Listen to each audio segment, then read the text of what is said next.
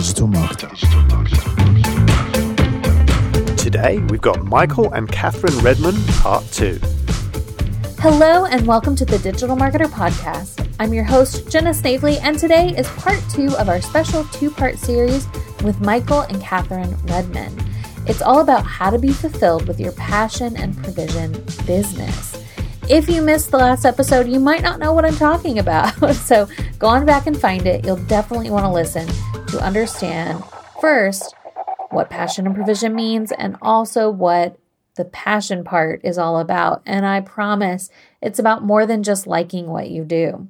So in today's episode, we dig into provision. And these are going to be the practical aspects of your business, the financials, the operations side, all that really important stuff that a lot of people are probably scared to touch. We're also going to talk specifically about how these two parts, the passion and provision, really cannot exist without the other if you want to truly be fulfilled. Enjoy.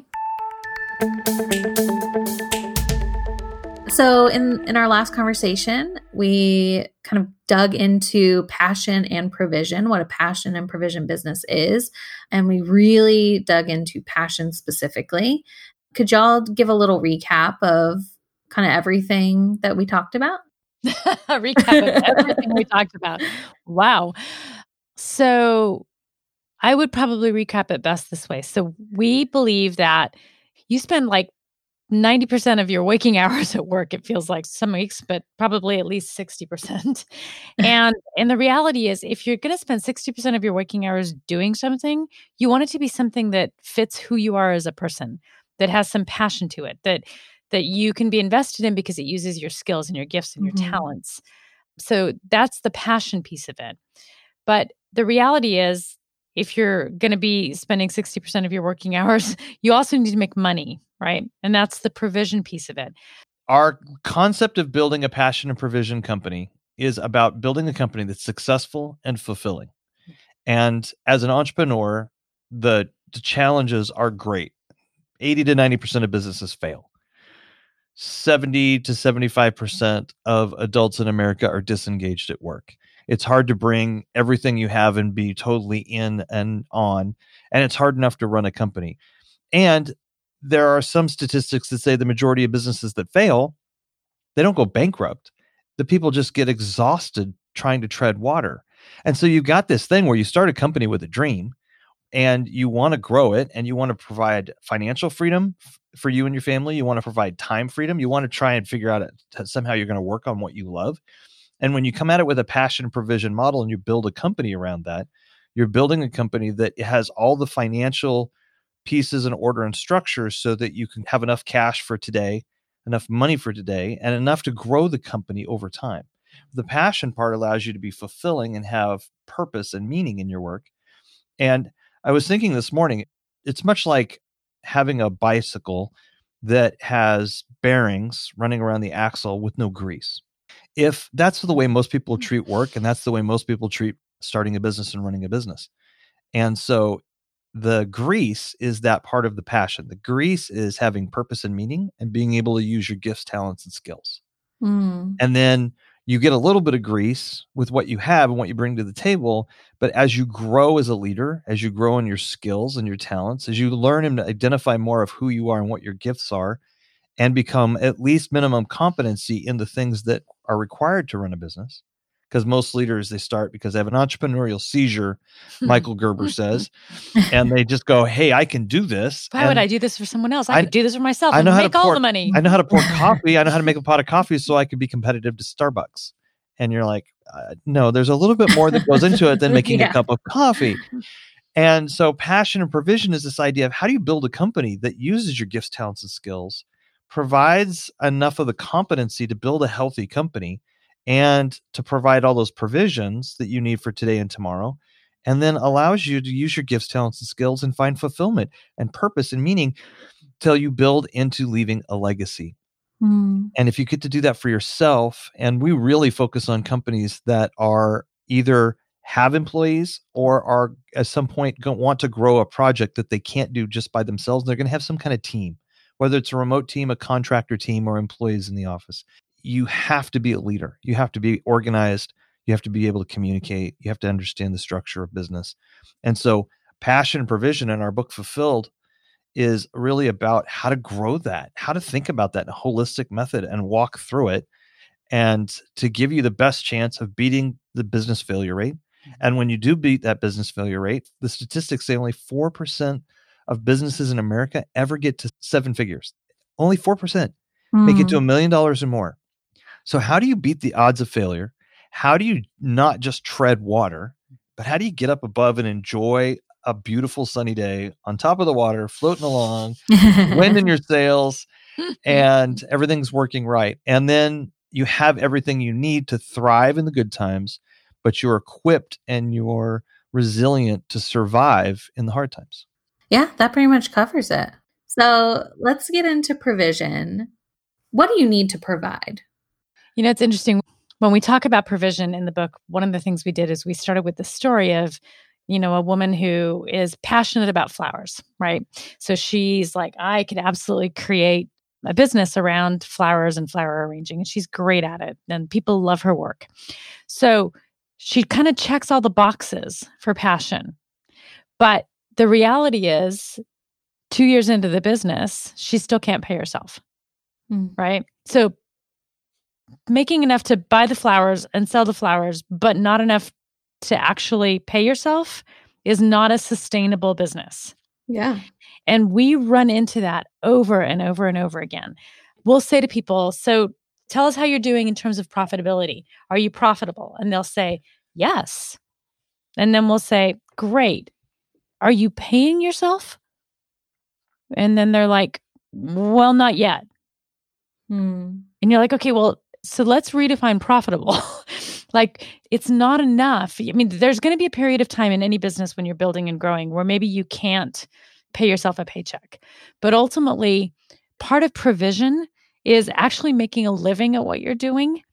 And if you're in a position where you can't pay yourself, or you're struggling to make payroll if you have employees, that becomes unsustainable and very challenging. And no matter how much passion you have, it will suck the life out of you because you're not able to provide in a meaningful way.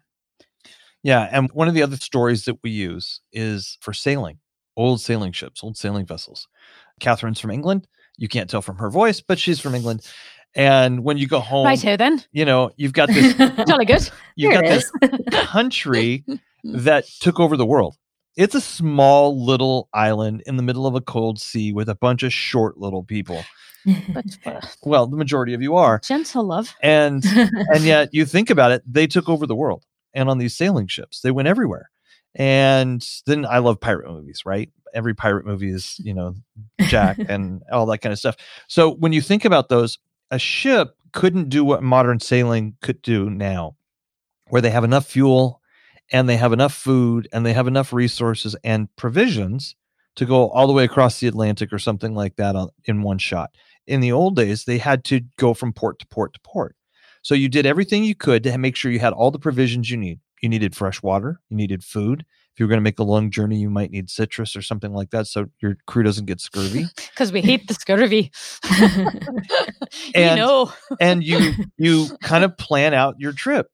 You plan out going to ports. And the reason you go to ports is so that you can restock your provisions. And if you think about it, the average person has paychecks that come once or twice a month. Those are like your stops for provision. Get more provision, you move on to the next 2 weeks. So that if you're a teacher, you move on to the next month. Well, if you're a captain, you're thinking, okay, I've got to stop. But what happens also, there's enough provisions just to make the jump to the trip. But what happens if a storm comes up? Or what happens if something happens and you get off course? Or you're on the wrong end of a pirate raid. And you have to run, and literally you have to run for your life. And so you've gone out or something. Those are things that are out of your control. And so you have enough provisions. You're thinking, okay, I'm going to just if I have enough water and food for the crew, we can get from port A to port B, and then we'll go from port B to port C. Mm-hmm. And when you do that, if any of these other things come up, you could be a day to a week out without fresh water or food. And then a mutiny starts to happen. Things don't go well. And you're walking the plank. And this provision of what do you need in a company if you're a business owner and you're going from payroll to payroll. I mean, one of the things that is a huge anti-sleeping agent for any business owner is the idea of having employees and having a payroll and making payroll. We had a friend of ours, they sold their company for roughly $70 million 20 years ago. They made it. Okay. Oh my gosh. Kathryn used to work for them. They were wonderful people. They're some of our models in running a really passion provision company. And even after they retired and sold the company, we were at some party one night and we were talking to Judy, and we just said, Judy, did you ever get to the place where when did you stop stressing out 300 employees and everything else, all this? When did you stop stressing out about payroll? She said, never.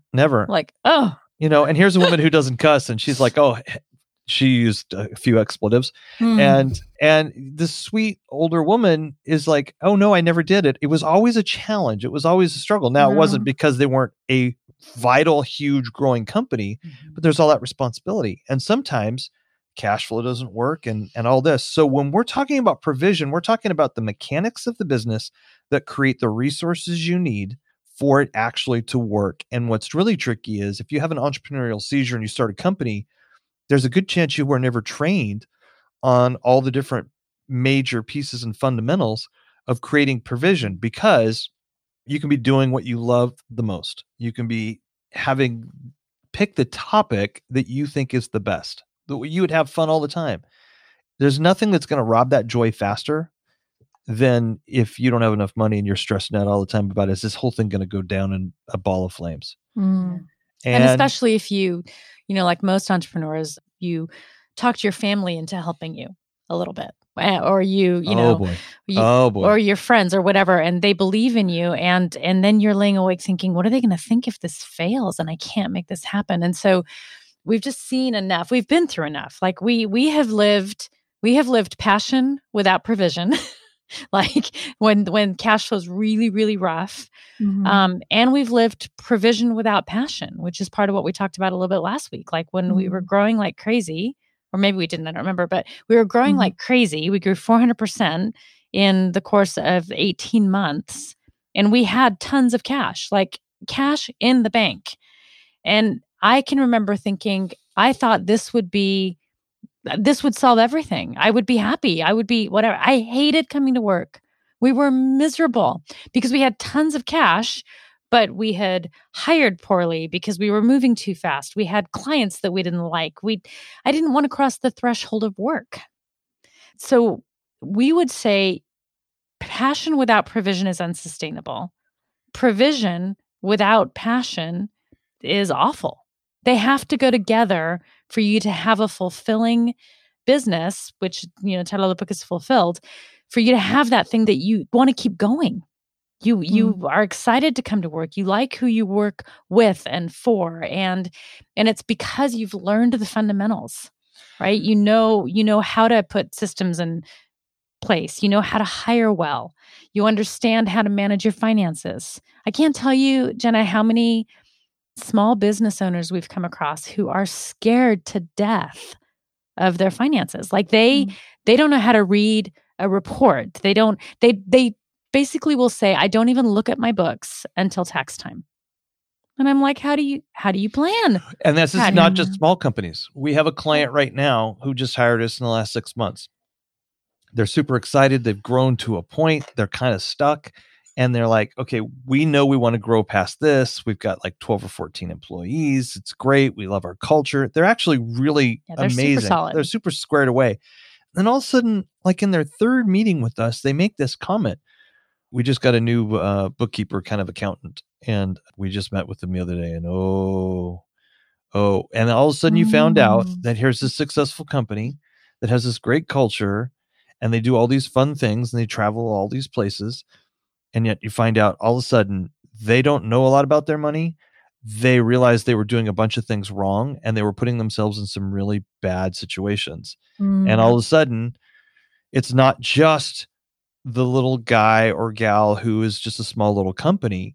It's even the more we realize there are larger companies that are wrestling with all this and hiding it. And success can come when you're missing one of these pieces in your business. Now, when we talk about provision, I should have said this earlier, there's two parts to provision. There's the provision for today and the provision for growth for tomorrow. So provision, a lot of times it gets painted the picture like we did in sailing or anything else. It's like, are we going to have enough to make it to the next port? Right. Are we going to have enough if there's an emergency or something like that? But one of the things that happens in growth is we experienced in another company an excessive amount of growth. So we started another company in the pet industry, and it's a small company, but it's now a 7-figure company, and it's about 8 years old, and it still acts like an adolescent. Toddler. It's a toddler. And it grew in the first couple of years at hyper growth rates. Well, if you want to try and fund a company to grow, and you're going to grow faster than your profit margin, you have to borrow the money from somewhere to buy more inventory, to buy more resources, especially if it's not an intellectual product, it's a physical product. Well, we experienced the pain of that. So part of what you need is you need cash to meet the daily needs. You need money or resources or provisions to grow for the future, because back to the sailing analogy, if all of a sudden what you're seeing is, hey, we could make better time. There's a great wind, a great tailwind that we could catch, and we could sail. If we catch it now, we could sail just past this next port and go to the next one. We can skip B and go to C. And what a great opportunity. There's all kinds of advantages to being ahead of schedule. Or there's a storm coming, and if we skip port B, we'll miss that whole thing. We won't even have to deal with it. So do you have those extra resources and provision? And when you're thinking about the business, you get to go, okay, there are some people who go, I'm just looking at the cash and only the cash, and I don't care about myself. I don't care if I enjoy the work. I'm willing to grind 100 hours a week, everything else, not knowing that the cost that it's going to take. They're just ignoring, or they're either ignorant or ignoring the cost of burnout, the cost on their relationships, the cost on the rest of their life, on their own health. And so they grind away, or they just want to do what they enjoy, and they don't understand the rest of the disciplines that need to be developed so that this thing has the ability to provide the freedom financially at some point, and the freedom in time, and actually be something that gives you purpose and meaning and leaves a legacy. It's like most people try and separate all those and put them in different buckets. And this is what I do in the evenings. This is what I do on the weekends. This is what I do at work, whether I own a company or go to it. It's like, well, what if you could bring them all together? Maybe it's not 100%. Maybe it's not just 3 circles perfectly overlapping, but maybe what if it's a tight Venn diagram that all these things overlap, and so nothing is sucking the life out of you. It's all life-giving and profitable. Well, and it's interesting, Jenna, because we met somebody a couple months ago at a conference we were at who, he basically told the story of starting a company and just looking at his wife and going, baby, I just have to grind it for 5 years. If we just make some sacrifices. Just make some sacrifices, we'll grind this thing for 5 years, and then we're going to be golden. And what he said is, we'll be set for the rest of our life. Yeah, we'll be set for the rest of our lives. So then now it's 5 years later, and he is married to someone else, and he destroyed his life, right? His relationship, and the business didn't survive. And the marriage didn't survive. So that's tragic. So there are people who just go after provision, right? I can just grind away. I can get this stuff done. And it's just not sustainable. So this marriage, if you will, of passion and provision, of realizing that there is life and we need to live our lives, and we need to not have work destroy our lives, right? We need work to be something that is part of our contribution and allows us to give the best that we have to give to the world, but also does it in a way that isn't just so money hungry that we destroy everything in the path to get there. Which doesn't mean you can't have big financial goals. Not at all. Which doesn't mean you can't grow fast. Whoa, yeah. Whether you want to or not. Sometimes you want to grow less than fast. It's just better. And strangely enough, in 2 companies, we've experienced hypergrowth, which is something that a lot of companies wish they had that problem. And then you think through this, and part of it's just setting expectations and pacing yourself. You can go fast, but you have to pace yourself and figure out what is fast and what's too fast. One of the grandfathers of venture capitalism, he wrote a book a few years ago, and he lives in California out here. And he was also being interviewed in the San Francisco Chronicle. And it was so interesting because he said he wrote his book for all of these venture capitalists, these young venture capitalists, because they all said there was a thing that was going on out here for a very long time. I don't hear it as much, but I'm sure it's still going on, that if I'm going to invest in your company, I want to see a 10x return on investment. I want my money returned in 3 to 5 years. That was what happened for a long time out here. And Silicon Valley was famous for it. And so people were pitching their ideas and then getting money and all this kind of stuff. And he said, by the way, this guy invested in Google. He invested in Yahoo in the early days. When, those guys were still in college and different things like that. So the guy's quite wealthy. But he said what it takes is your ability to have successful companies that you're going to invest in is much smaller than most people think. You have to go through a lot more people to find those companies. And then everybody wants their money back in 3 to 5 years. It's really going to take you 10 years. And as much as you want to tell everybody it has to go faster, if you want your money back and you want to make that profit, you're going to have a much larger horizon. And so a lot of times expectations in companies of what can I expect out of my company? What should I expect? What should I expect out of myself? When those expectations are out of whack, they create a company that is more susceptible to the business failure rate or that disengagement rate and being miserable. And so how do you set those balances? How do you set those temperaments so that your provision allows you to make the long way? And setting your expectations wrong, if your plan is off and you think, I should be able to get to port, I don't need to go to port B, I can go to port C. We should be able to get there in time. Everybody goes no, and they have a leadership mentality that just says, if you tell people enough that they should, they'll figure it out. They'll get it there. And then when they don't, you yell at them. And that's just improper expectations. Well, and entrepreneurs are notoriously optimistic, right? We are. I mean, just notoriously. So it's we've had people more than once over the course of almost 18 years of running a marketing company. People will walk in and be like, I've got this product and I need you to market it. And I need like $50,000 worth of marketing, but I only have 10. But if you do this, then we can profit share. And in 6 months, I'll be able to pay you the rest and blah, blah, blah, blah. And we're just like, you've never heard that, have you? So setting expectations, that idea that, this idea is going to take off. It's kind of like the person who's trying always to create the viral video. Seriously, how few videos actually go viral? And most of them were not on purpose. So it's an interesting mentality that happens within entrepreneurs because they get super like, oh, I've got the best idea ever and it's going to just blow the doors off the world and everybody will want it. But they can't afford to get the word out there. They can't grow as quickly as they want to. And even if it's a brilliant idea, it's probably going to take longer and cost more than they think. So how do we set expectations? Yeah. I'm hearing 2 really big factors is one, transparency. Transparency, like with yourself, just being willing to look at the truth and being willing to share it with people who are stakeholders. But then also the idea of setting expectations that are realistic. Yeah, that's extremely observant of you. What else do you need to do to be able, is there a number of like, here's how much to set back for the future if you want this kind of growth? How does that work? It depends on what market you're in, obviously, with industry. It also depends on what phase you're in your company and what's happening. I tend to subscribe at this point in life, 18 years into this company that we have.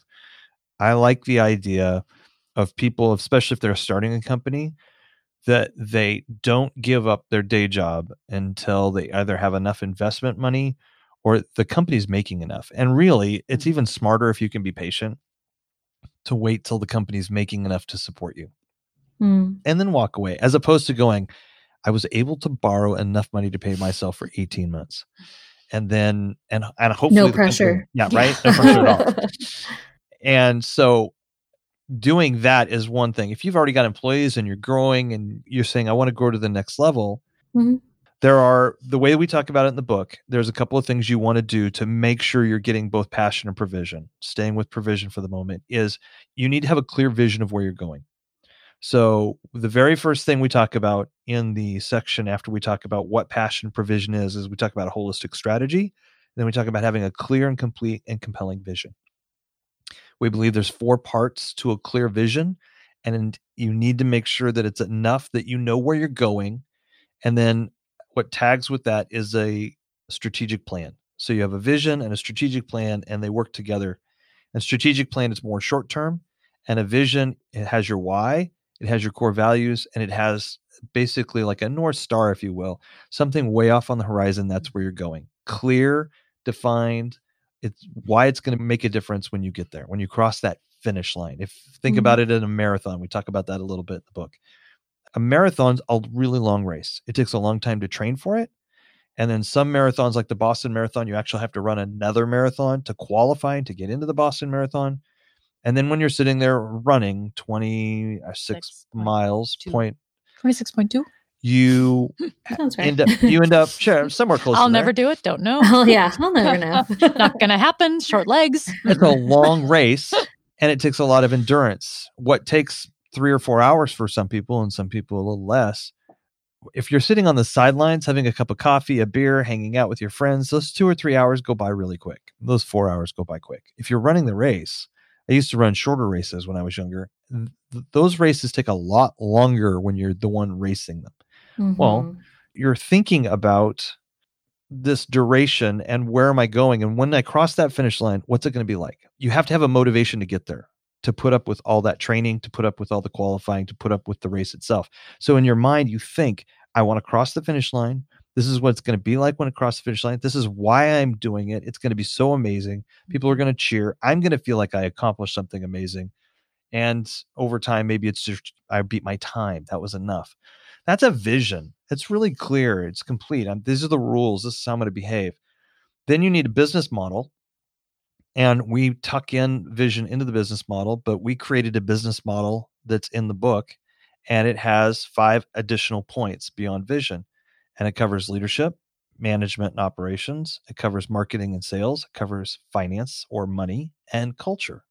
And when you're talking about those things, it's like our model is not the only model. There's lots of great models out there, but you need to have a business model if you're going to do this. And there are fundamentals or benchmarks in each one of those categories that you need to learn and build your minimum competencies to and understand. And when it comes to money, you want to come into the finance, that money category, and you go, there's some basic principles that are true for most businesses. So this is how we're backing into all that. For instance, it's recommended if you're going to be in the total safe zone. We don't always live there. Full disclosure. I'm going to gasp and just like fall over at the minute. I'm sure there's a lot of people nodding their heads along to this. Right. But, and you're like, wouldn't it be nice? But we have a financial team. We have an outsourced CFO, the 2 of us. Kathryn does CPA, all the accounting, our CPA. We have all that kind of stuff. And so when you're putting everybody together, you're like, okay, what would be ideal? And then let's see if someday we can get there. First of all, ideal is to have 3 to 6 months. But realistically, if you could have 3 months of costs for expenses. I was talking to one of our friends the other day, a client of ours. They have a payroll of $250,000. So every 2 weeks, their payroll is $250,000. He said right now in the middle of the coronavirus, if they had to stop doing stuff, they couldn't work, but they have 2.5 months and they're out of cash. That's what they have saved up to pay for their basic expenses and all their payroll. He doesn't have a full 3 months, but he at least has 2.5 months. There's a margin. There's a lot of companies right now in the coronavirus situation. They have no money. They can't even cover the next payroll if something goes sideways. They don't even have a line of credit to get to. They don't have cash in the bank to get to. They have nothing. So that's one thing. Another thing is your payroll, a benchmark, is on average in most industries, payroll should be 30% of your gross revenue. So if you make, $100,000 a year, your payroll is $30,000 a year. Can you survive on that? No. But a lot of people don't understand that. They don't think about it. They think, well, I make $100,000 a year. So some industries, the margins are higher. If you're selling intellectual property, the margins are really high. You don't have to have a lot of expenses. You don't have inventory. Or consulting services, that kind of thing. But Much if you're higher. selling products, like one of our clients sells almond butter. They're famous for almond butter around the country. They're in over 500 or 600 grocery stores around the country. Wow. We grow a lot of almonds here, and we call them almonds in Northern California. Or we sell hay in our other company, and we put hay in boxes and sell it to people who have pet rabbits. You have to pay for all that and all that stuff. So the margin is not high like consulting. The margin is in a manufacturing. So if you say, okay, well, I need to understand maybe if I have 3 months or 2 months or even a month of extra money to pay payroll if something goes wrong, if I lose a big client, I don't have to just lay off people. The other thing is 30% of what I pay out to everybody should be 30% of our gross revenue. Now, there are other numbers like that. Do the people who own businesses right now, many of them do who listen to this podcast. Many of the folks that are part of the DM community are really sharp people. Mm-hmm. But there's still a lot of people who want to grow their business, so they're young in business. And these are the types of things you need to learn. This is why when we talk in the book, get a team around you. There are outsourced CFOs that you can hire for a couple of hours a month. Or when we started doing it, it was like 4 or 5 hours a quarter. Yeah. You know? Well, and what's interesting about it is that sometimes even super, super smart people in business, they believe that they've counted the cost, they have good expectations, but they've never gotten an outside perspective. And it's amazing what bringing in an outside perspective can do for you.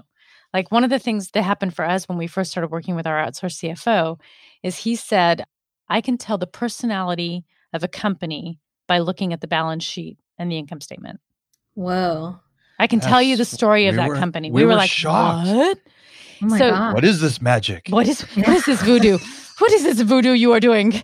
But they're so attuned to looking at all of the ratios and all of the different pieces and parts. So we bring him in and he's teaching us like, okay, why aren't you pushing on this lever in your business, right? So why are you investing so much in this area where you only have like 15% margin when you have this other area that's got 60% margin? Wow. Push there, right? So that outside perspective can bring so much. And we do that for our clients, and then our CFO does it for us. I mean, we had a client that came in and they literally were like, we need you to build a business plan around this one part of our business. And it turned out, after we made them sort of graph everything out, that they wanted us to build and put all of this money and effort and marketing towards something that essentially comprised about 5% of their gross revenue. And they were ignoring the thing that was 80% of their gross revenue because they thought they had that nailed. This is an $8 million a year company. They're like, we don't need that. And they're like, oh my gosh. Just helping them map it out. So outside perspective in finance is a really important thing. I mean, it is the one area of the book where it's like, I think we said it about 5 times in the money chapter, build a team, have a team. Don't think that you can do this part by yourself. There's too many things that you're not going to see all on your own. And we say it many times because that was our weakest link. Mm-hmm. By far, our weakest link was in the finance. Well, and still is to this day, I think. Absolutely still is. I mean, and part of that, Jenna, is because people have an emotional relationship to money, right? Because we all have baggage, and money is one of those areas that we can feel super confident in. We can feel super insecure in. You know, you come into a marriage and you've got completely different perspectives. So my husband is the risk taker. He's the one who's like, let's just invest and invest and invest. And I'm like, he can see the future of the investment yielding something. And all I can see is the money going out of the bank account, right? And so even just coming to terms, you know, within your partnership, not necessarily because you're married to your business partner. I know that is a weird arrangement, but even a business partnership. Right? Wow. People bring baggage into the money thing. And so if you are scared of money, that's going to impact how you move forward. If you're too big of a risk taker and you're not being wise with money, that is also going to impact you. So having that outside perspective is a really, really helpful. And then even just being willing to have conversations around money, I think is a really big deal especially for business partners. You know, it's just really important because it's a tough area for people. How are you investing into hiring when you also have to run a business, right? I mean, I feel like that's the tricky part. You have to hire in order to grow, but in order to grow, you need the money. It's real. Yeah. How does that work? Okay. There's a lot of people who have really quick, easy answers to all these things. And every marketer that I've met has easy answers when they're selling their course. I want to say this. I'm going to say you need to learn the fundamentals. And if you've got a basic competency level on the fundamentals, you need to learn a minimum competency in all these fundamentals. But beyond that, this is why you get paid the big bucks to be the leader. Because it's not easy. It's a movement. It's a dance, and there's gives and takes. And so I think some people assume that it's going to be just really easy, and there's a real easy black and white answer. Here, like some formula. Do this. And there are things that are smart to do. Like if you're watching, I mean, let's look at numbers for a moment. If you're watching your people and they're really, really busy, it's really good to map out how efficient are they? How effective are they? So you want kind of here's a rule of thumb to start with. If they're 60% billable, so 60% of the time that your people are spending is making you money, then they're probably a good, I hate to use the term resource, but I don't have a better term. They're a good asset. And even that seems impersonal, doesn't it? It does. Employee. And what they're doing is, okay, then if you keep putting stuff on their plate, you're going to need somebody else because you're going to burn them out. They're not going to be able to handle it.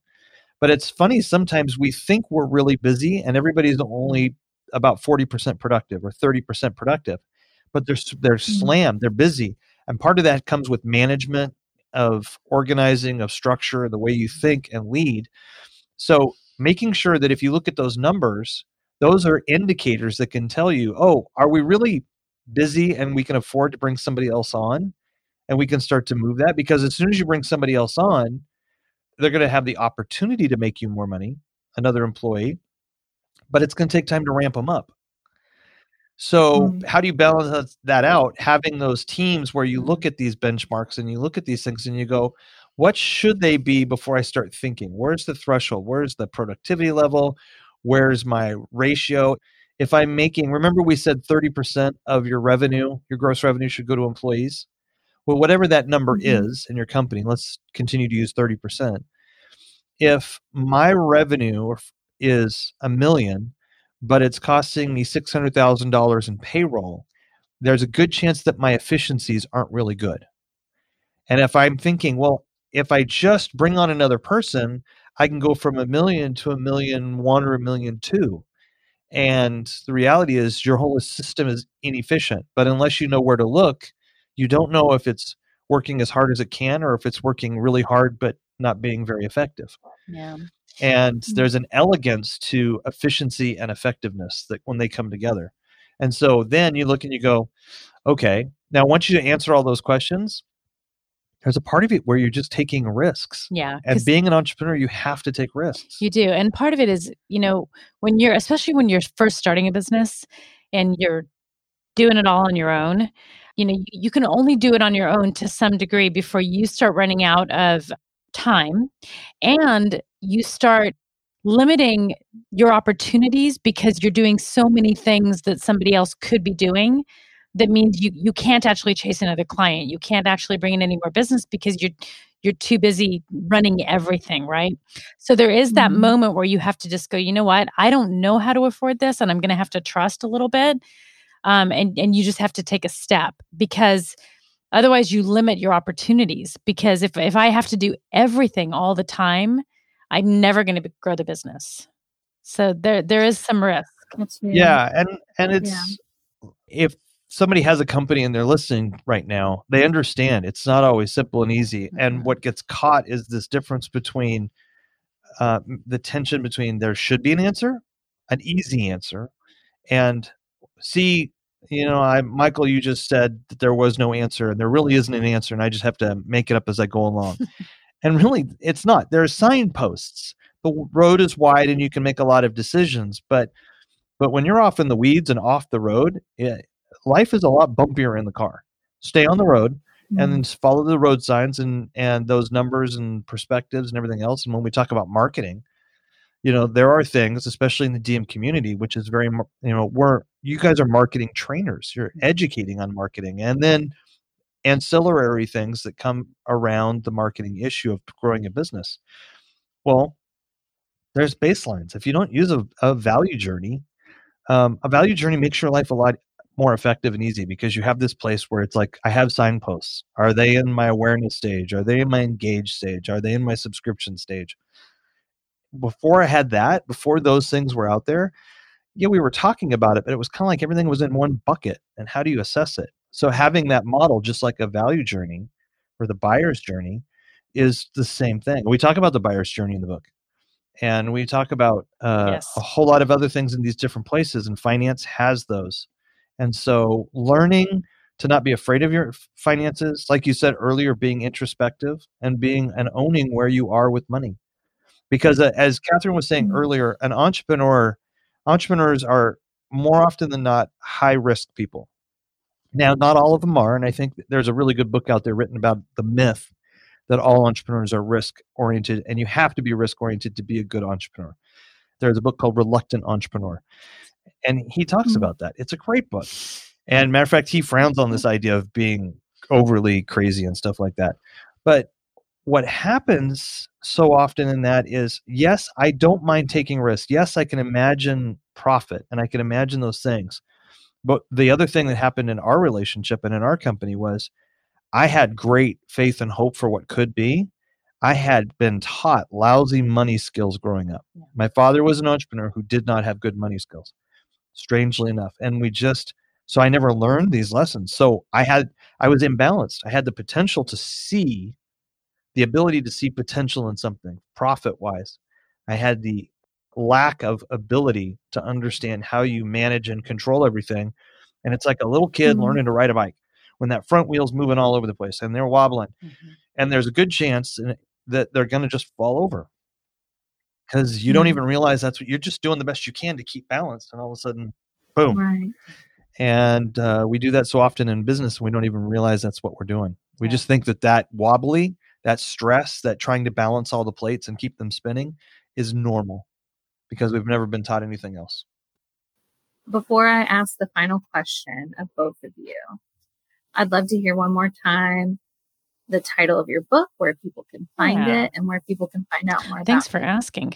So Fulfilled is the title of the book. The subtitle is The Passion and Provision Strategy for Building a Business with Profit, Purpose, and Legacy. And it is available on Amazon. And, we've got every type of version, whether you want Audible or you want hardback, softback, Kindle, we got them all. And then the other thing is, you can also go direct to fulfilledthebook.com, and you can purchase there. So those are the two. Those are the two places. Mm-hmm. And if you don't know how to spell well, it's FULFILLED, because I misspell the name of our book all the time. Oh, well, my final question is, if you could go back in time and tell yourself, the person who you were when you started this journey, the very beginning, what would you tell yourself and why? This is not meant to sound coy or markety. But it might. But this book is what I wanted to know when we started out. And I wanted a plan or something like this that would help a guy who didn't have a business degree, who didn't have all the answers, and didn't have a mentor. And so I would say, get yourself a really good business model, find yourself a mentor that understands business and growing, and somebody who will believe in you when it's hard to believe in yourself. And you'll be okay. I love that. I think I would tell myself, be brave. The road is not going to be simple, but it's going to be worth it. You don't know what you don't know, and that's okay. Be brave. Yeah. You'll be all right. Cool. Well, it's just been absolutely lovely to get to know you guys over the past, couple of hours, and the past being last week's hour, and then this week's hour. The feeling is mutual. It's so nice to Absolutely. finally get a chance to talk to you and get to know you. I wish we could stand up and hug now. Oh, I know, right? Yeah, Bubba. Yeah, a quarantine Zoom elbow bump. The Zoom elbow bump. Well, yeah, to everyone listening today, as always, thank you so much. It means a lot to have a little bit of your day each week, and we'll see you same time, same place next week. Bye. Thank you. Thank you.